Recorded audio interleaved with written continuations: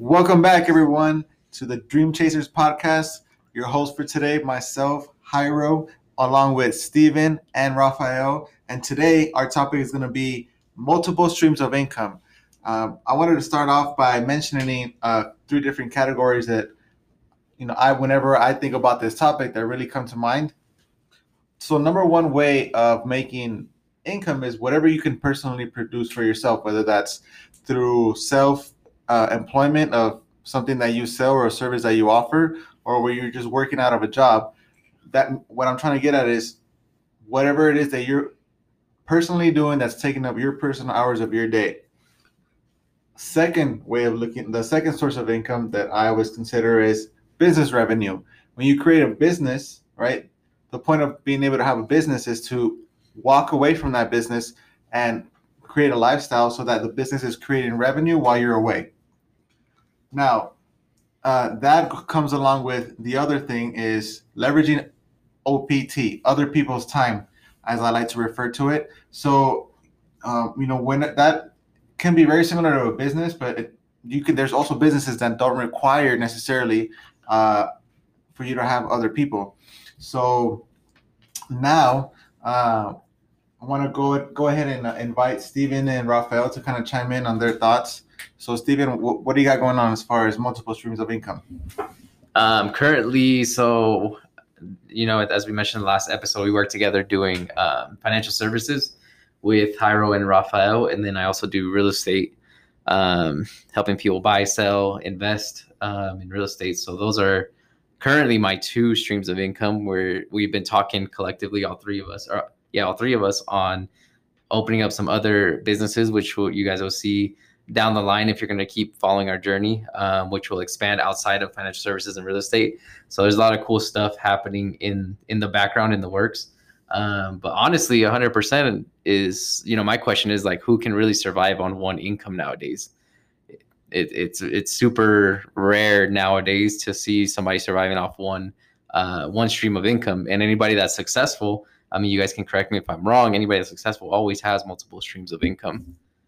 Yeah, as a matter of fact, so here at HGI, we have what we call an HGI TV, where Huber gets on a live Zoom call every single day and kind of talks about what we're doing as a company, where we're changing.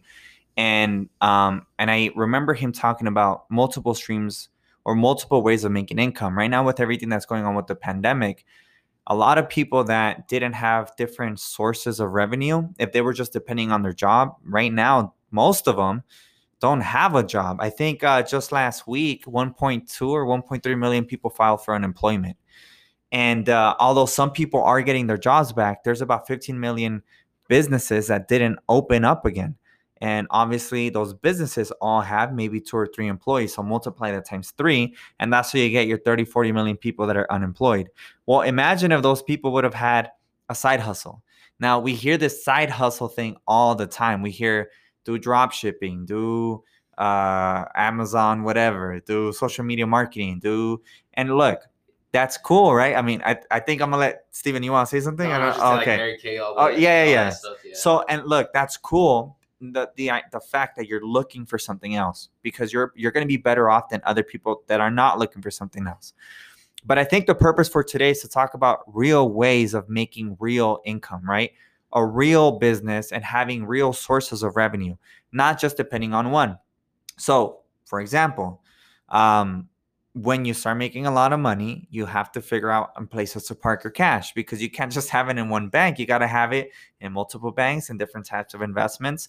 If you talk to people that are really good friends of ours, like Steve Gross, Hubert, Mauricio, Adam, like all these dudes have a lot of money, and they don't have their money all in one place. They have a little bit of everything. They have a lot of money in insurance.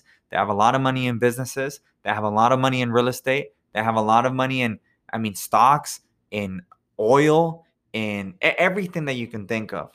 But again, it's because they're looking for different ways of a source or different sources to continue to make money if one business stops. Now, before I continue, I have a question for Jairo and Steven. So I was looking at Instagram yesterday, and one of these memes came to my attention, and it was asking a question. where it was asking you who you would rather be, Warren Buffett or Jeff Bezos. And the reason why is because if you look at Jeff Bezos, but the majority, about 90% of his net worth is stuck in Amazon, right? It's in one company. And if you look at Warren Buffett, like 90% of his assets are spread out and diversified in different industries and different companies. So my question to you guys is, who would you rather be, Jeff Bezos or Warren Buffett? So for me, I think I would rather be Warren Buffett. And here's why. I don't think Jeff Bezos is doing anything wrong, but I super respect the fact that Warren Buffett is one of the truest forms of being an investor. He doesn't go out and start many companies that I'm aware of. He goes in there and invests in something, takes over it, and now he usually controls the majority stake of a company. And we're talking about big companies. And there's a quote that I recently heard that I think is super powerful. Ownership doesn't matter. What's important is who has control of an asset. So if I have control of an asset like Warren Buffett, he's got control of a lot of assets, right? That's what he's an investor and a manager of investments. And because of that, because he has control over something like Coca-Cola. So there was a story that I heard about Warren Buffett where he eventually was able to get majority stake of Coca-Cola, raise the price by a couple pennies, and increase the revenue of that business by $3 billion. He didn't have to create a new product. He didn't have to start a new business. He didn't have to do anything besides raise the price 2 pennies. No one noticed. He had full control of that business in order for him to be able to do that. So 100%, I'd rather be Warren Buffett. Yeah, same answer. I'd rather be Warren Buffett if I had the opportunity. So for the same reason, for the diversified portfolio. And you look at Warren Buffett, he's more of the long-term game. A lot of people, especially nowadays with social media and all that stuff, everybody wants the quick dollar right now. So everybody's always willing to jump ship for the next big thing. And if you know, like if you see the history of things, there's always something else that's going to come out and outdo what it is that you have if you're not on your game. So, you know, going to what's his name, Jeff Bezos, if he doesn't keep up with what he, you know, gets complacent and stuff, eventually somebody's going to come and take over the whole e-commerce game that he took over. So, you know, having 90%, as Rafael said, invested in that, somebody comes and takes over, he's pretty much done for. Versus you got Warren, he's a G, bro. He's a G. Now, also keep in mind, so I'll answer that question. I'd rather be Warren Buffett as well. I think Warren Buffett is worth, and I'm sure Jairo will correct me on this, but I think he's worth about $60 billion or so. Is he worth more? 70? It's closer to like 90. I don't know. Well, this is the thing. It's because he's always giving away his money. So, like, if he wasn't giving away his money right now, he'd still be probably the wealthiest person in the world. According to Google, 79.7 billion. Oh, see, there you go. And I think Jeff Bezos is worth over $110 billion or so.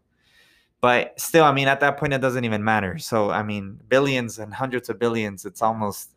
Yeah, like the crazy thing is just reading his little portfolio, the very first line says Warren Buffett is consistently one of the wealthiest people in the world.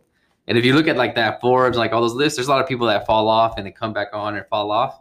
To be consistently on there, like that says something. Right. So, but again, like Warren Buffett says, you only have to get rich one time. So, I mean, right now, Jeff Bezos is the richest man in the world.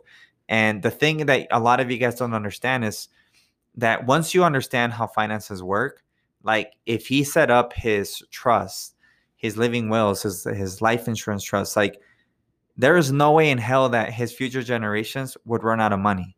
That's why, like this, I don't know if you guys have heard of like the Rothschilds or the Rockefeller. Actually, it'd be the Rockefellers. Well, Rothschilds is some conspiracy stuff that we'll talk about some other day. Deep stuff, dog. Don't get me started. let's just say the Rockefellers. Like the Rockefellers were wealthier than countries for hundreds of years. They were the bankers to countries that would fund wars. And there's a reason, because one dude became super rich one time, and then he put into the right places to make sure that his future generations would always have that generational wealth.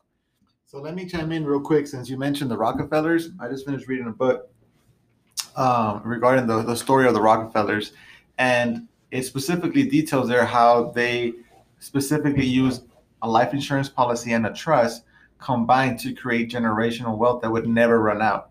And so when we're talking about, saving, investing, financial planning, and all these things that people discuss, when ultimately, right, when we're talking about wanting to live a good life, right, that's the goal. The money and the number of zeros behind it don't matter. Is the whole point is the lifestyle. We want to have that lifestyle and be able to provide the lifestyle for our people.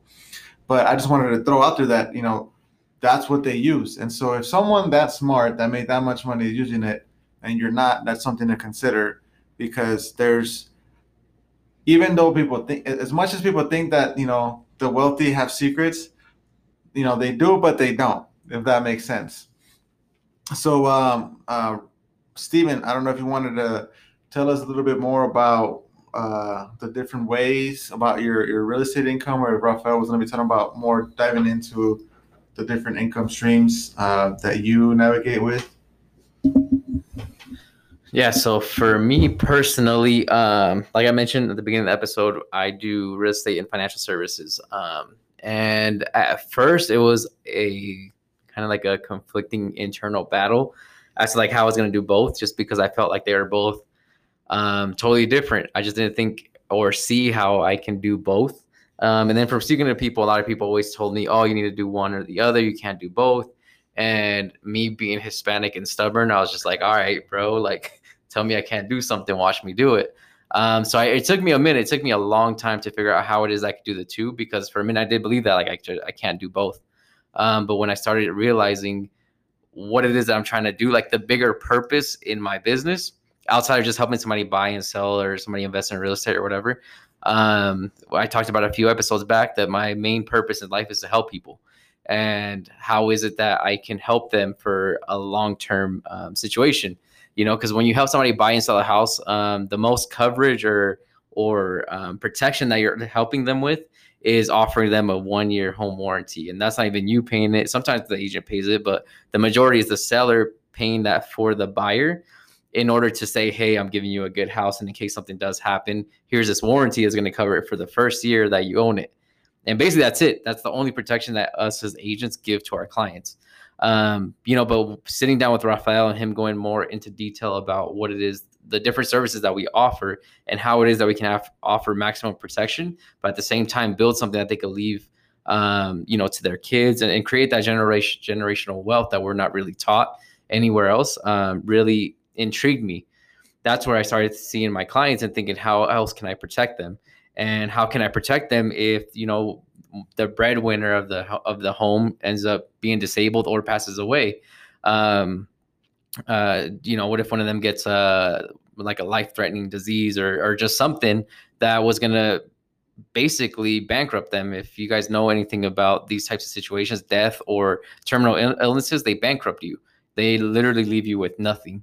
So how is it I could protect my clients and make sure that they still have a home and have some sort of foundation if these things were to happen? And I found this through the different products and services that we offer. And for me, it's super easy to tie the two together because, like I said, it's a protection.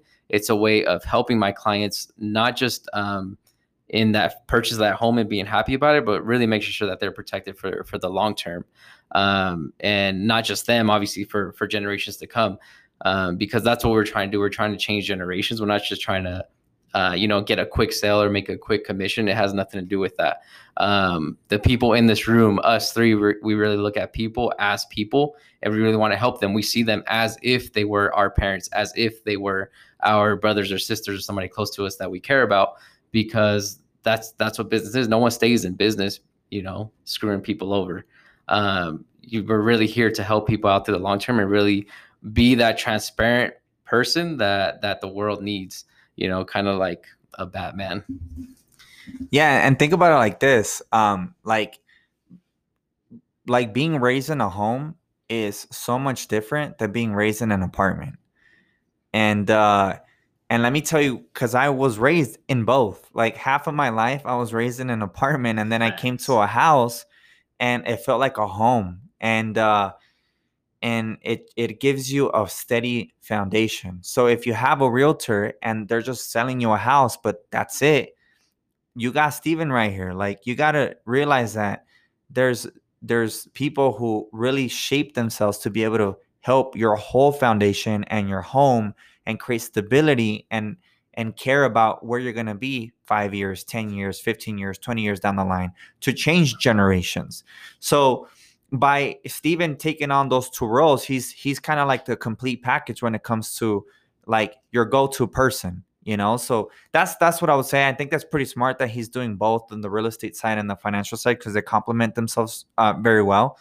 As far as like with me, when it comes to diversification of different income streams, well, with me, I like the idea that I don't always have to be working to make money, right? I don't always have to be with the client to make money. So I want to talk to you a little bit about the ways that I'm currently diversifying my income streams and how I'm making money in different ways. The first one is, well, just like Jairo said, personal production. What does that mean? I sit down with the client and we go over their goals and their aspirations, and then I give recommendations and I walk them through the process and I help them create some sort of retirement account and a strategy that they'll depend on for the rest of their lives. So that's one. The second one is I do a lot of field training. So I got a buddy who's really good at marketing. And so whenever he has an overflow of clients that he can't handle, he asks me to go and help these clients. And so on my free time, when I don't have appointments, I'll do some of his appointments and I'm field training. I'm on the field training either other people, other associates, or other clients for him. And that's another way that I'm getting paid. The third one is override income. So override income means I have an office here in Clearfield. I have people in Florida, Illinois, California, North Carolina, Texas. And so when they go out and because I've trained them and they create a sale, meaning they help the family to start some sort of retirement account, they get paid the majority of the commission, but I trained them. So without me, they wouldn't have known how to help that family. So I get a little piece off the top. And then I have agency expansion income. Again, I just mentioned different states. In every different state, we're building offices all across the country, all across the continent, meaning Canada, Mexico, and the United States. So every single time I open an office, I get a percentage of the volume every single month. And so if you create a good established office, a good established office will produce $50,000 a month, $100,000 a month. And maybe these numbers are too big for you guys to gather, or maybe they're too small for you guys to think about. I don't know who's listening to this, but just imagine earning 10 to 15% off of a volume of an office. You're talking about $5,000 to $15,000 a month without you doing anything. And then you're talking about residual income. So we were talking about these fat 25-cent residuals that we get every year, right? And it sounds funny, but when we help a client create a retirement account, we get paid on that account one time up front, and then we get paid every single year again and again and again, anywhere from 11 years to 100 years, depending on the product and the company and the strategy. So I have residuals that pay me 25 cents a year, which doesn't sound like much, but if you don't got to do anything for it, they stack up. And then I got other residuals that pay me $3,000 a month. And I'm talking about one client. I'm not talking about a combination of different kinds of clients. That's just one. And then I think the most important one right now that I'm really focused on is the equity share credits. What's equity share credits? Just like Jairo said, Warren Buffett. What is Warren Buffett doing? Warren Buffett takes over companies and he goes in there and he takes the majority share, the majority he controls the assets. So here where I'm at, I'm helping build a business. Like that's my number one investment, is building a business. And so by building a business, when we go through an acquisition or we go through going public, I get a share, an equity share, based on how much money out of every dollar that I bring. And so when that event happens, I'll get a fat bonus, or I'll get a bunch of stock that I can sell. And earlier I said you only got to get rich one time. So what does that mean? Once I have all that extra money, what do you think I got to do? I can't keep it in the bank. That means that if Steven wants to go buy 50 houses to invest, let's go. If Jairo wants to start 10 property management companies or one huge ass one all over Canada and Mexico and the US, let's go.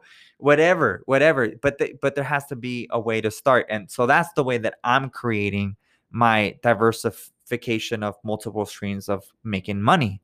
So I don't know what else Jairo and Steven want to say, but those are just my 2 cents. Yeah, and I didn't even mention that, but that's when it comes to how diversifying the multiple streams of income, like that's basically what we're doing. Right now, Rafael is helping me to establish a team and all that stuff in order to, like Jairo mentioned at the beginning, to leverage other people's time. There you go. I had a brain fart there, but leverage other people's time, and because that's the biggest goal. Which it's a journey, like for real. Like if you guys don't and have never been in business for yourself, like it's a journey. There's a lot of ups and downs. Right now, just being completely transparent. Right now I'm going through a rebuilding phase of mine, and I know Rafael's going through the same, because I went through a couple of months where it was just like growing. I think at the highest I had 23 people that were working alongside me to help build this, that were directly under me, and then all of a sudden out of nowhere everybody just fell off, just because it was too hard. They just lost, their why wasn't strong enough. Basically, they didn't refer back to it. So it's like going backwards now and starting to try to rebuild that again. And it's just a part of the journey. That's just what it is being in business. Like, most people can take that and be like, you know what, forget it doesn't work. I'm going to go do something else. Or you can say, all right, I did it once. What can I take away from this and not do it again? And that's where I'm at now, in my journey, I guess you can say. But yeah, multiple streams of income are everywhere. And like I said, like us and, me, Jairo and Rafael are just constantly thinking of different ways that we can, make more money while also having fun. Like, I think that's the biggest thing, is like doing things, so that you can enjoy the business aspect of it. Cool. So I'll just say a few things and then we'll get this one wrapped up. So there's a fact that I've heard for a long time, and I can't think about where it came from, but I'm sure it's pretty accurate. I try to Google it, but they say the average millionaire has 7 streams of income. And I think we've talked about almost a dozen streams of income today. And so, if you're wondering how to do it, what I can say is that there's more than one way, but you got to find the way that works out for you, and then find out, what is your goal? Is it, to just personally produce and work for the rest of your life, or is it to maybe think about building a business and helping other people, or leveraging people's time in order for you to build a business for yourself, but not by yourself, so you're still having some good times? And if there's any questions regarding anything that we said today and you guys want to know more about, feel free to reach out and keep an eye out for our future podcast coming soon. And we'll talk to you later. See ya.